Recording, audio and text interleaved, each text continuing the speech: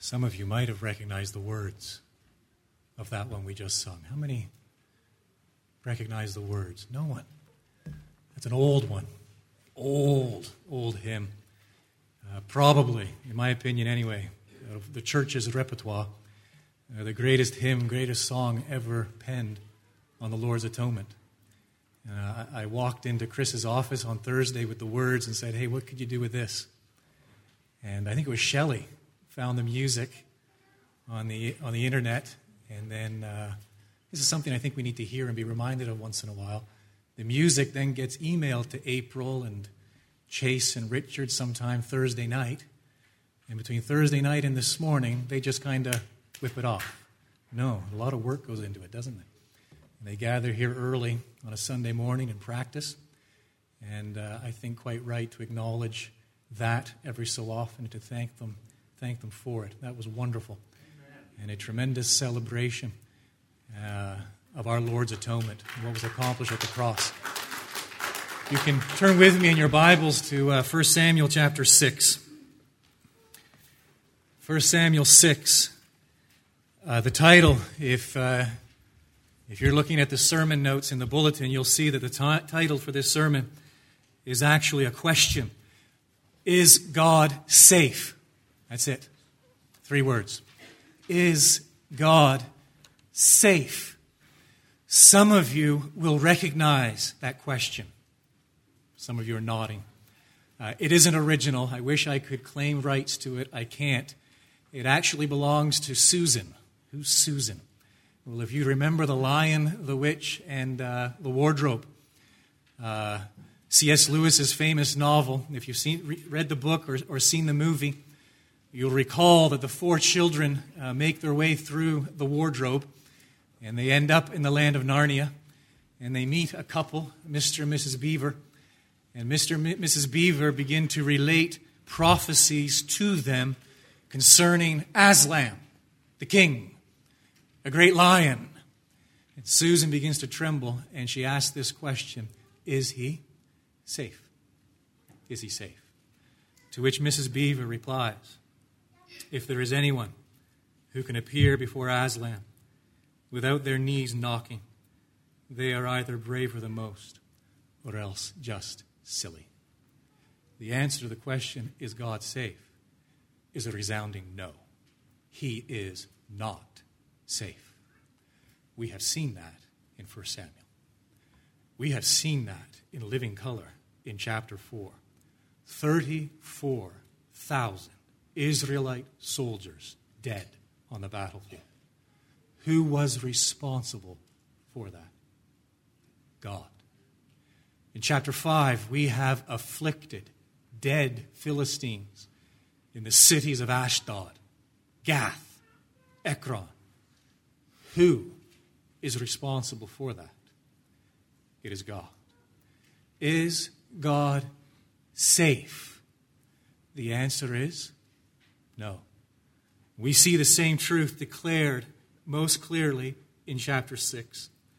And I invite you to follow along as I read this portion of God's word for us. The ark of the Lord was in the country of the Philistines 7 months. And the Philistines called for the priests and the diviners, sorcerers, we might say, and said, what shall we do with the ark of the Lord? Tell us, with what shall we send it to its place? They said, if you send away the ark of the God of Israel, do not send it empty, but by all means return him a guilt offering. Then you will be healed, and it will be known to you why his hand does not turn away from you. And they said, what is the guilt offering that we shall return to him? They answered, 5 golden tumors and 5 golden mice, according to the number of the lords of the Philistines, for the same plague was on all of you and on your lords. So you must make images of your tumors and images of your mice that ravage the land, and give glory to the God of Israel. Perhaps he will lighten his hand from off you, and your gods and your land. Why should you harden your hearts as the Egyptians and Pharaoh hardened their hearts? After he had dealt severely with them, did they not send the people away, and they departed? Now then, take and prepare a new cart, and 2 milk cows, on which there has never come a yoke. And yoke the cows to the cart, but take their calves home, away from them. And take the ark of the Lord, and place it on the cart, and put in a box at its side the figures of gold which you are returning to him as a guilt offering. Then send it off, and let it go its way, and watch. If it goes up on the way to its own land, to Beth Shemesh, then it is he who has done us this great harm. But if not, then we shall know that it is not his hand that struck us. It happened to us by coincidence. The men did so, and took 2 milk cows, and yoked them to the cart, and shut up their calves at home. And they put the ark of the Lord on the cart, and the box with the golden mice, and the images of their tumors. And the cows went straight in the direction of Beth Shemesh, along one highway, lowing as they went. They turned neither to the right nor to the left, and the lords of the Philistines went after them as far as the border of Beth Shemesh. Now the people of Beth Shemesh were reaping their wheat harvest in the valley. And when they lifted up their eyes and saw the ark, they rejoiced to see it. The cart came into the field of Joshua of Beth Shemesh and stopped there. A great stone was there, and they split up the wood of the cart and offered the cows as a burnt offering to the Lord. And the Levites took down the ark of the Lord and the box that was beside it, in which were the golden figures, and set them upon the great stone. And the men of Beth Shemesh offered burnt offerings and sacrificed sacrifices on that day to the Lord. And when the 5 lords of the Philistines saw it, they returned that day to Ekron. These are the golden tumors that the Philistines returned as a guilt offering to the Lord. 1 for Ashdod, 1 for Gaza, 1 for Ashkelon, 1 for Gath, 1 for Ekron. And the golden mice, according to the number of all the cities of the Philistines, belonging to the 5 lords, both fortified cities and unwalled villages. The great stone beside which they set down the ark of the Lord is a witness to this day in the field of Joshua of Beth Shemesh. And he struck some of the men of Beth Shemesh because they looked upon the ark of the Lord. He struck. This means he killed. He killed 70 men of them. And the people mourned because the Lord had struck the people with a great blow. Then the men of Beth Shemesh said, "Who is able to stand before the Lord, this holy God? And to whom shall he go up away from us?" So they sent messengers to the inhabitants of Kiriath Jearim, saying, "The Philistines have returned the ark of the Lord. Come down and take it up to you." Is God safe? The answer is no. He is not safe. The reason God isn't safe is simply this. God is angry. God is angry. William MacDonald defines God's anger as follows. It is his righteous indignation and fury against sin and unrepentant sinners. Now I know that poses a problem. I know countless people struggle with what I've just said, and I'm hazarding a guess that there are no small number in this room right now who struggle with what I just said. But there it is in black and white, isn't it? We have God taking the lives of the Israelites in chapter 4. We have God taking the lives of the Philistines in chapter 5. And now we have God taking the lives of these 70 men who dared to be so presumptuous as to gaze upon the ark of the Lord and perhaps even look inside the ark. When we face this, God's anger, his righteous indignation, when we face his holiness and how it is portrayed throughout Scripture, not just in the Old Testament, but the New Testament as well, when we come face to face with it, we only have 3 options, friends. There are only 3 options.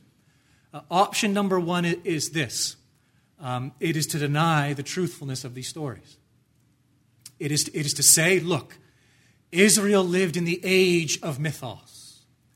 Israel lived in an age in which men and women sought to explain everything and anything according to the supernatural. And so things happened in their history. True enough, they happened. But they ascribed them to God. But in actual fact, God had nothing to do with it. It is a misreading of their own history. Well, that viewpoint is riddled with problems. The first is this: the Lord Jesus Christ himself accepted Israel's history as fact. The Lord Jesus accepted the Old Testament as fact. To be a believer in the Lord Jesus is to believe what he believed, and the Lord Jesus believed the Old Testament. The professing believer, and I've met lots of them, who has dared to say, well, I love and I worship and I praise the Lord Jesus, but I don't believe half of what I read in the Old Testament, is not a believer. You cannot believe in the Lord Jesus Christ and not believe and accept what he believed and accepted. As far as Christ is concerned, the Old Testament is history. We cannot simply dismiss it as belonging to the age of mythos. What other people do is this. They suggest, well, really what the Bible is portraying is two gods. And in the Old Testament, we have an evil God, vengeful. And in the New Testament, we have a merciful God, a good God. One of the major proponents of this view in the church's history was a man named Marcion, who lived in the 3rd century. And that's actually what he taught: two gods, a God of the Old Testament, a God of the New Testament. Very few people, very few professing Christians would want anything to do with such a paradigm today. And yet, how many professing believers in reality actually subscribe to something not too far from that? They think as follows: well, in the Old Testament, it's God the Father. And he's just mean. He's angry all the time, and he's vengeful. But in the New Testament, we get God the Son. We have Jesus. Friends, we can't believe that. That is anti-Trinitarian. Yes, we believe in three persons: God the Father, God the Son, God the Holy Spirit, who are the one true living God. What is true of the Father is true of the Son. What is true of the Son is true of the Spirit. What is true of the Spirit is true of the Father. We cannot divorce the divine attributes. We cannot divorce and separate the divine character. We do not ascribe certain properties to the Father and certain properties to the Son and say, well, I want nothing to do with that God portrayed in the Old Testament. What I want is the Lord Jesus in the New Testament. We cannot do that.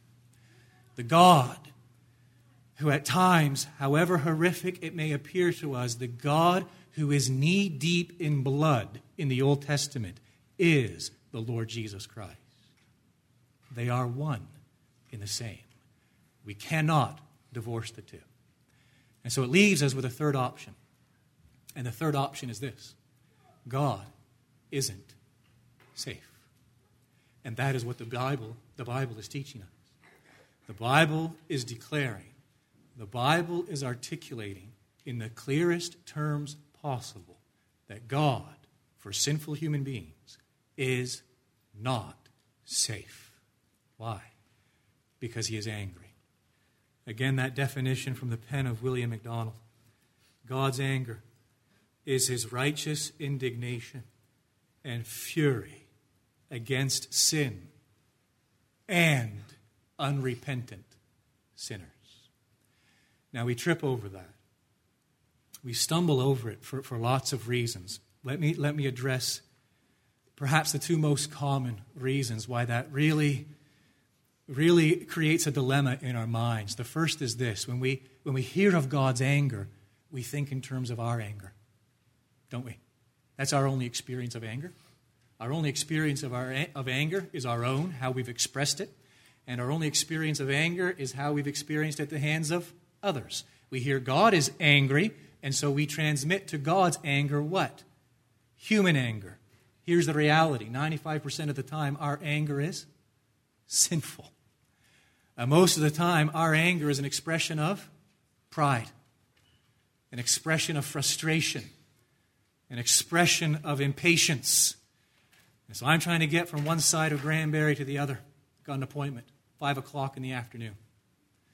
And what's normally a 3-minute drive turns into a 20-minute drive because I catch every red light and the right lane is closed because some yahoo's car has broken down. And I start to pound on that steering wheel and begin to think all sorts of things, and I become what? Angry. It is a manifestation of what? Pride, impatience, and frustration. When we speak of God's anger, that's not what we're talking about. Secondly, when we think of anger and we think of human anger, we need to recognize that oftentimes it is based or flows from an error in judgment. Somebody says something to us, somebody looks at us in a different sort of way, we immediately read into it.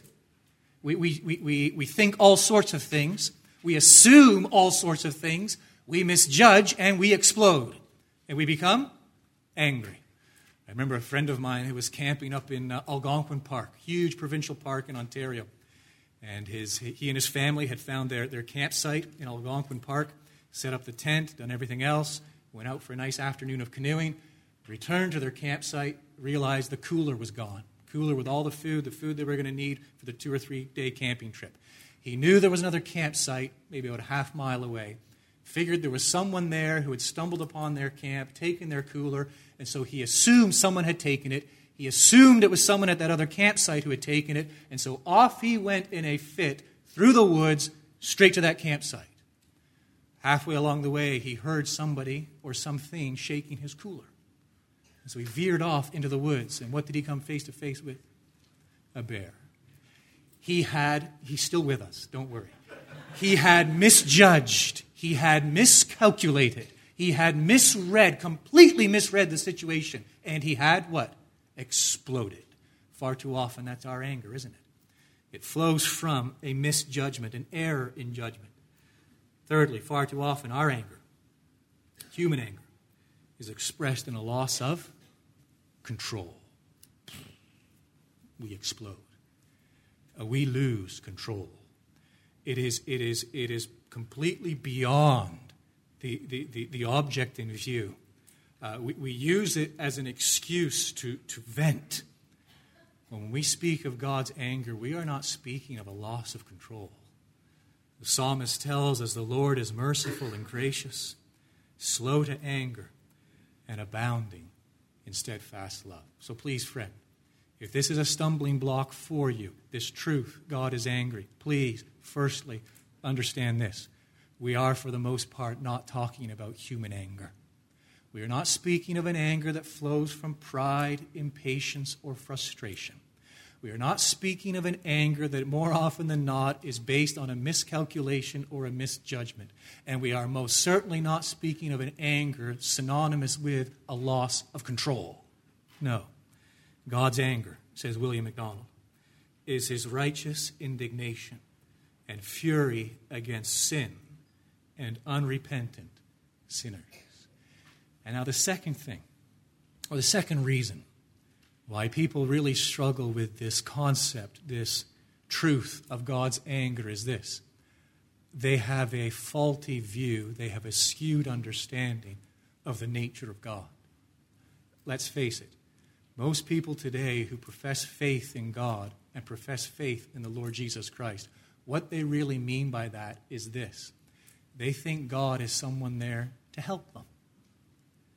They think God is someone there who they can rely on to kind of get them through life. They think God is someone there who they can take him or leave him whenever they want, because after all, God is simply there and God simply exists for me. And God's great design in life is my personal sense of peace and happiness. That's why what could be more important to God than my sense of personal peace? What could God possibly have in view that has greater significance than my happiness?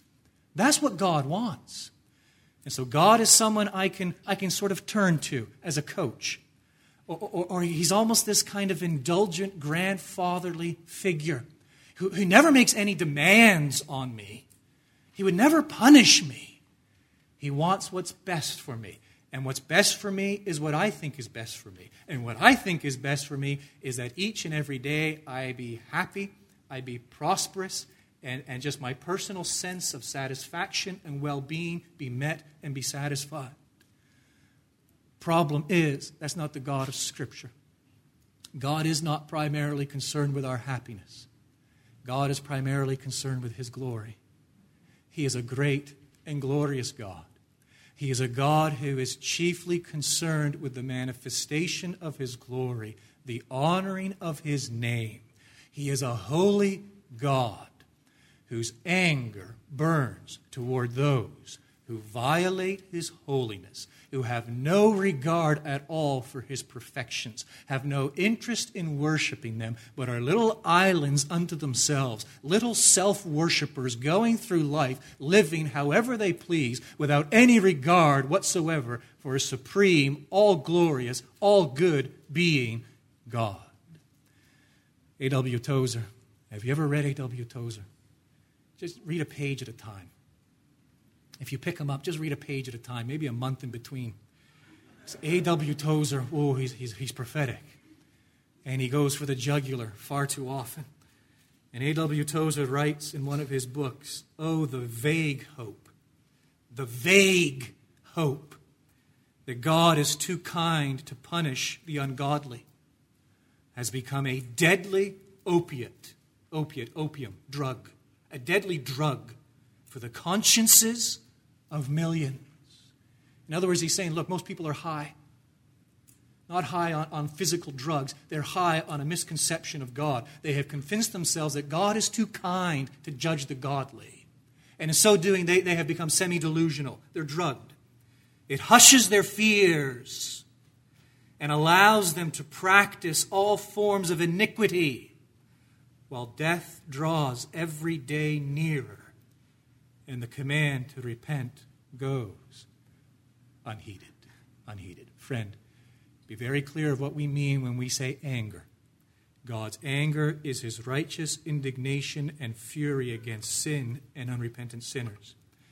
And friend, be very careful that your concept and understanding of God isn't merely some figment of your imagination, some mirror of your own humanity that you have created as some superhero-like cheerleader to help you, some talisman, some rabbit's foot, sort of give you that daily uplift and help along the way to get through life. There when you want them, don't need to pay any heed to them if I don't want to, because all God is concerned about is me and my personal peace and security and happiness and affluence. If that's the angle we're coming from, then the reality of God's anger, the reality of God's holiness is completely incompatible with that mindset. Friend, make sure the God to whom you look, the God you claim to believe in, is actually the God of Scripture. And understand this, the God of Scripture is not safe. He is not safe. It comes out and it's made abundantly clear in verse 20, isn't it? The Philistines, they want rid of the ark as quickly as possible. They devise a plan to get rid of it. And up it goes, led in this cart, led by cows, into the land of Israel. It comes to this city of Beth Shemesh. The people are excited. They sacrifice the cows to the Lord. And then what happens in verse 19? He strikes, he kills 70 of the men. Why? Because they dare to violate his command. They dare to violate his holiness. They dare to approach the God who is not safe, full of presumption, however they jolly well please. And God strikes 70 of them dead. And it leads to this question in verse 20. Then the men of Beth Shemesh said, who is able to stand before the Lord, this holy God? Friend, that is the most important question you will ever ask in life. Whoever you are, male, female, young, old, visitor here, regular attender, that is the question of all questions. Right there in verse 20. Who is able to stand before the Lord, this holy God? And let me submit to you, there is a wrong way to stand before this holy God. And there is a right way to stand before this holy God. The wrong way is made painfully clear here in chapter 6. We see it in both the Philistines and the Israelites. In the Philistines, we see this mindset, this wrong way of daring to stand before a holy God. For the Philistines, it doesn't matter what we believe. Did you catch that? For the Philistines, it doesn't matter what we believe. Go right back to the very first verse. There's an important detail hidden away in there. The very first statement. The ark of the Lord was in the country of the Philistines. How long? 7 months. This isn't a couple of hours. This isn't a couple of days. This is 7 months. During those 7 months, the Philistines are privy to the knowledge of God. What do they know of God? Well, firstly, they possess general revelation, don't they? They have creation. And the Apostle Paul makes it clear in Romans chapter 1 that God's invisible attributes, His divine nature, is clearly seen in what has been made, so that man is without excuse. They have general revelation. They have creation. Therefore, they have all that is required to acknowledge that there is a supreme being, that there is one true living God who is all-powerful, all-wise, all-good. What else do they have? Well, they have God's revelation in history, don't they? It's interesting. In chapter 4, when the battle takes place, and when the Israelites bring the ark of God into the fray, into the battlefield, the Philistines, when they hear the ark is there, they're terrified. Why? Because they know knew what had happened 300 years previously at the time of the Exodus. It is part of their collective conscience. Even as a pagan nation outside of Israel, on the outside looking in, they know what had happened 300 years earlier. They make reference again to it here in chapter 6. When they call up their diviners and their magicians and their sorcerers to figure out what they should do, these diviners warn them, don't harden your hearts like Pharaoh and the Egyptians. Twice they appeal to an historical event, let me repeat it, which had happened centuries before. You see, they know there is one true living God. They know He is the God of Israel. They have heard of what He did at the time of the Exodus, and yet they are turning a deaf ear. And so they have general revelation. They have historical revelation in God's providence. Now they have a close encounter with God. 7 months. And they take that ark, they put it in the temple of their god, their image, Dagon, one of their many gods. During the night, Dagon, that image, falls before the ark.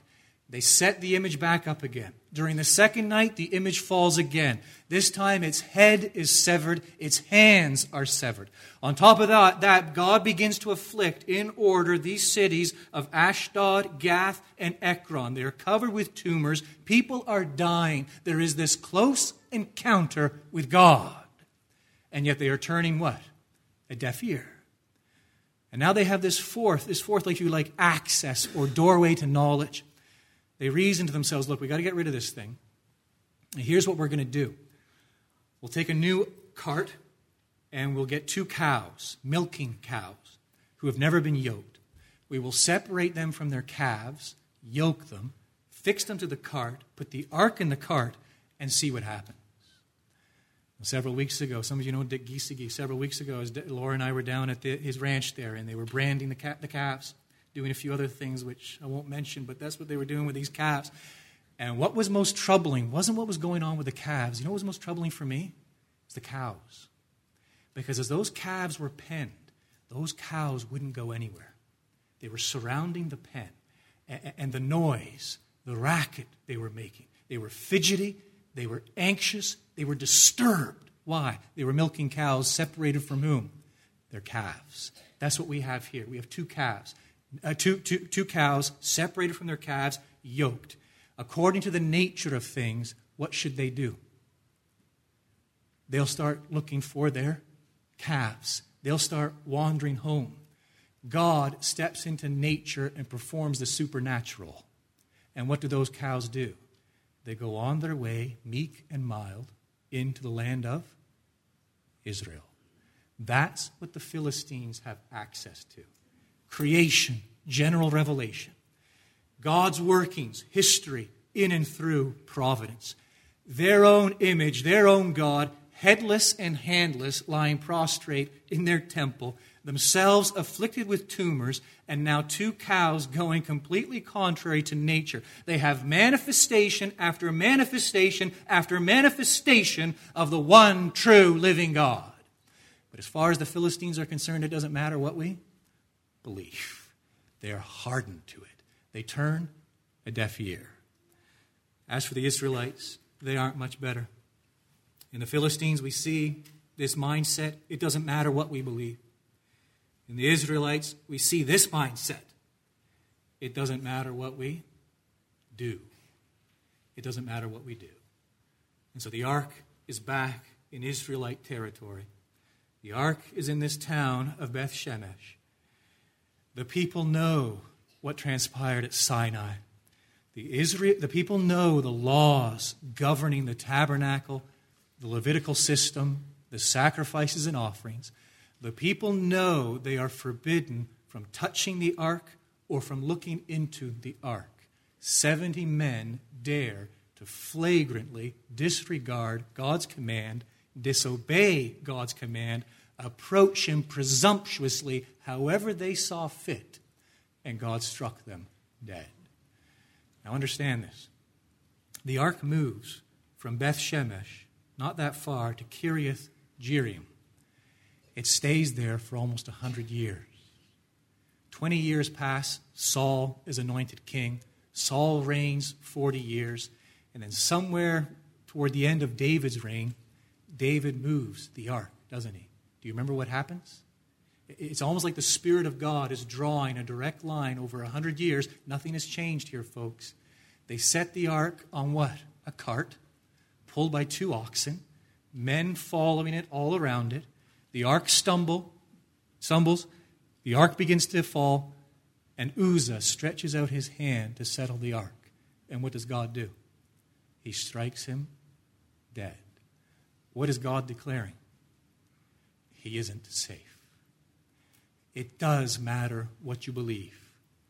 It does matter what you do, because God is holy.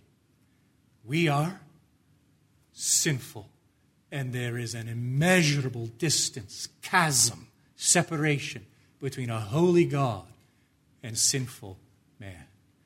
Now we hear that word sin, and it conjures up all sorts of problems for the modern mind, because basically our society denies the concept of sin.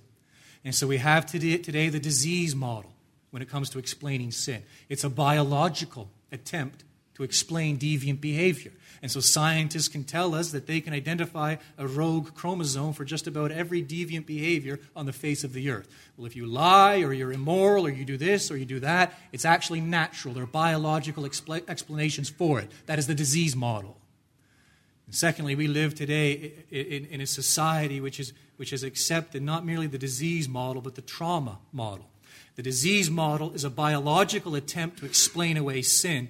The trauma model is a sociological attempt to explain away sin, according to which any deviant behavior that you manifest now as an adult really isn't your fault, but if you trace back to some trauma that you experienced previously in your life. And so if you have anger issues, you blame your mother. Or if you have eating disorder, you blame your cousin. If you have this disorder, it's because of something that happened on May 17th, 1972. If you're manifesting this kind of behavior, it's exactly because of this happened in the past. And so we have this biological attempt and this sociological attempt to explain away sin and absolve the individual of all responsibility. It's not my fault. It's not my fault. It's my natural makeup. Or it's something that happened to me in the past that I need to come to grips with. Oh no, the Bible portrays sin something very different, doesn't it? The Bible portrays sin as our very being, our very essence, conceived in sin, born in sin, bred in sin, whereby our very nature is anti-God. We are little idol worshippers in love with ourselves, who have no time for God. Now check that. We have time for God as long as He is a God created in our own image. As long as He is a God who mirrors my distorted sense of sentiment and right and wrong, I like that God. We have no time for the God of Scripture. No time for the God of God's Word. No time for the God of revelation. No, we will be God. We will be our own gods. And we will do and we will live and we will choose and we will enjoy whatever we want, however we want, whenever we want. There was a crime commission years ago taken in Minnesota, I think it was about 3 decades ago. And it states the following: every baby starts life as a little savage.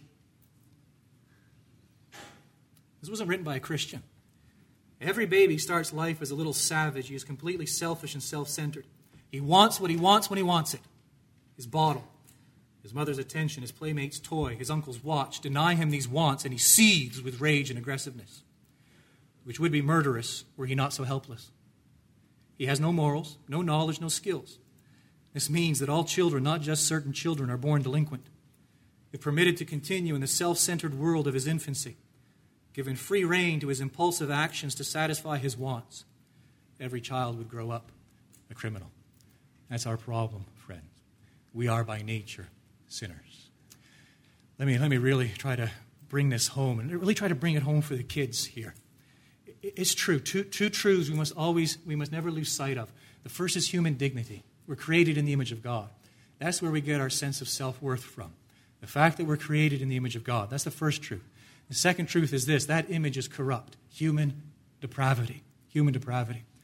And one of the clearest expressions of this human depravity, and I really want to speak to the kids here, is in that book, in that movie, and I know many of you have probably seen it, The Lord of the Rings. Right? I'm sure most of the kids have seen that. Many of the adults have probably seen it as well, or read the books. And there you have Sauron, that great wizard, evil, fashions that ring. And that ring is lost in battle. Eventually the ring falls into the hands of the hobbits. And Frodo has the responsibility to do what? Take the ring to Mount Doom and destroy it. Frodo eventually gets there. He's standing on the precipice. The flames are below him. He has the ring. What can't he do? He can't throw it. He can't do it. He can't get rid of it. Understand what Tolkien is conveying there in that very simple, very pointed, very clear message. Frodo knows how evil the ring is. Frodo knows the battles caused, the suffering experienced. He knows what is coming. He knows what is doing to him. He sees himself mirrored in that transformation. Is it Smeagol? Smeagol becomes Golgol or whatever his name is. He sees himself mirrored in Smeagol. He knows the control it has on him. He knows the havoc it is wreaking in his life. He knows it is destroying him little by little. He hates the ring, but he loves the ring. And he won't let go of it. Friend, that's sin. That's what Tolkien is conveying there. That is sin.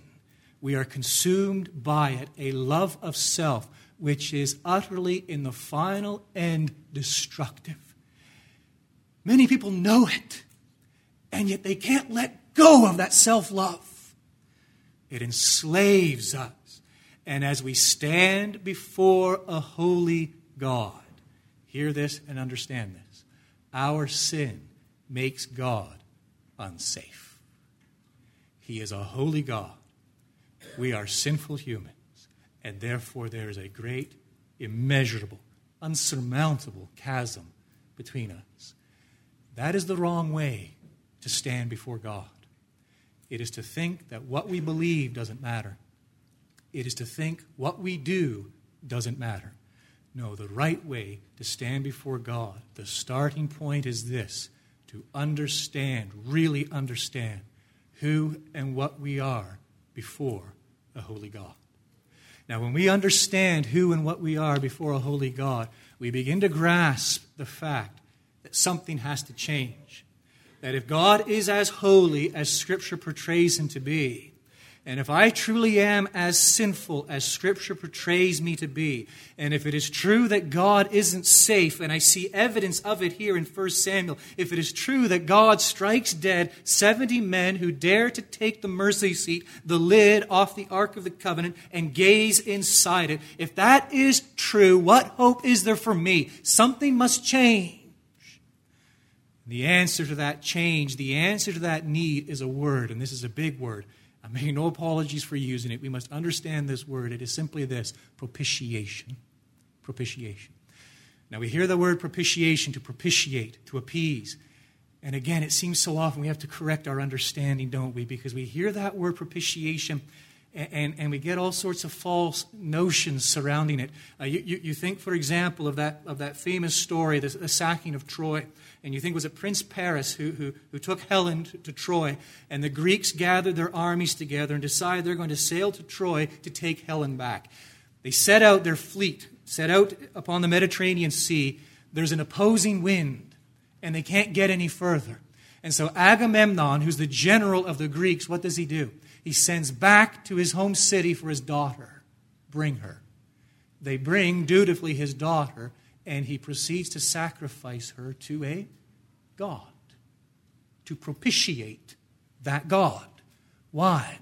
Because you see, for the Greeks, in the Greek pantheon, in Greek and Roman mythology, the gods are essentially childish superheroes. That's what they are. The gods are little children with supernatural powers. The gods are just as bad as humans. And the gods are petty. And the gods become envious of one another. And the gods become envious and really displeased if humans begin to show more interest to one god and neglect this god. Well, then the gods do something to make their life go poorly in order to get their attention. And so that god whom I've offended, because I've been paying too much attention to his rival god, well, that god must now be appeased. And so what I need to do is I need to present a gift. And the more expensive the gift, the more likely I will appease that god. And that's what the Philistines think in the story, isn't it? What do they make? 5 golden tumors. What's that all about? I like to see those. 5 golden mice. Why? Because they believe in a pantheon, a plethora of gods. They believe the gods are simply childish superheroes. They believe the gods get offended with one another and offended with them. And what they need to do now is give some sort of expensive gift to get that god off their back. And sadly, when many people hear the word propitiation, they think in that sort of realm. But that is not biblical propitiation. When we think of propitiation, we need to understand 3 key concepts. The first is this: there is an offended person. That's true. God. There is an offending person. Man, you and me. There is an offense that must be taken away. Sin. The fact that we have disobeyed an all-glorious God. The fact that we worship ourselves. The fact that we are governed by self-interest. The fact that out of sin we have rebelled against this God. His law has been disobeyed. His justice has been offended. Therefore, he must be propitiated. As the Apostle Paul declares in Romans 3, that God put forward Christ as a propitiation by his blood to be received through faith. That's the gospel, friend. That God put forward, God displayed his Son, the Lord Jesus Christ, as a propitiation by his blood to be received through faith. And so we have an offended person, God. We have an offending person, man. We have an offense that must be taken away and dealt with, our sin. And at Calvary's cross, the Lord Jesus Christ enters hell and bears the punishment of a holy God. The Lord Jesus Christ is the object of God's righteous indignation. The Lord Jesus Christ becomes the object of God's wrath and fury. The Lord Jesus Christ experiences hell at the cross. The Son is forsaken by the Father. He becomes a curse for us that we might become, in turn, the righteousness of God. So the hymn writer penned it so well. My sin, not in part, but the whole, is nailed to the cross, and I bear it no more. Praise the Lord. Oh, praise the Lord. Oh, my soul. That's the right way. That's the right way. Is God safe? No. Is God angry? No. But praise God, he has been propitiated through the public display and offering of his Son, the Lord Jesus Christ. Is God angry? Yes. Is God safe? No. But in the Lord Jesus Christ, God abounds in mercy. That's why the Lord Jesus Christ could declare, I am the way, I am the truth, I am the life. No man comes unto the Father but by me. Here again, Paul's words in Romans 3:25. God publicly displayed, he put forward Christ as a propitiation by his blood to be received by faith. Have you believed? I've never made an altar calling in my 3 years here.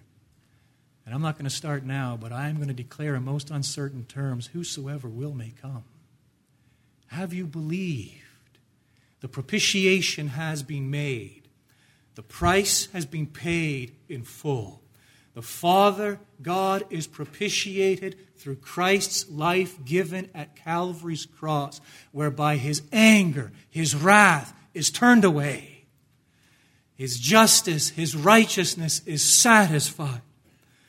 And mercy flows fast and free to all who believe in the Lord Jesus Christ.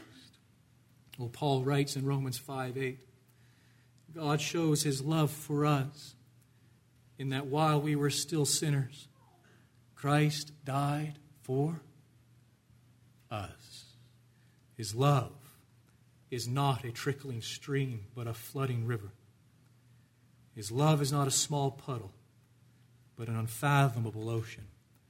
His love is not a flickering candle, but a blinding sun. His love abounds to all who are one through faith with his beloved Son, the Lord Jesus Christ, whom he has displayed publicly as a propitiation by his blood.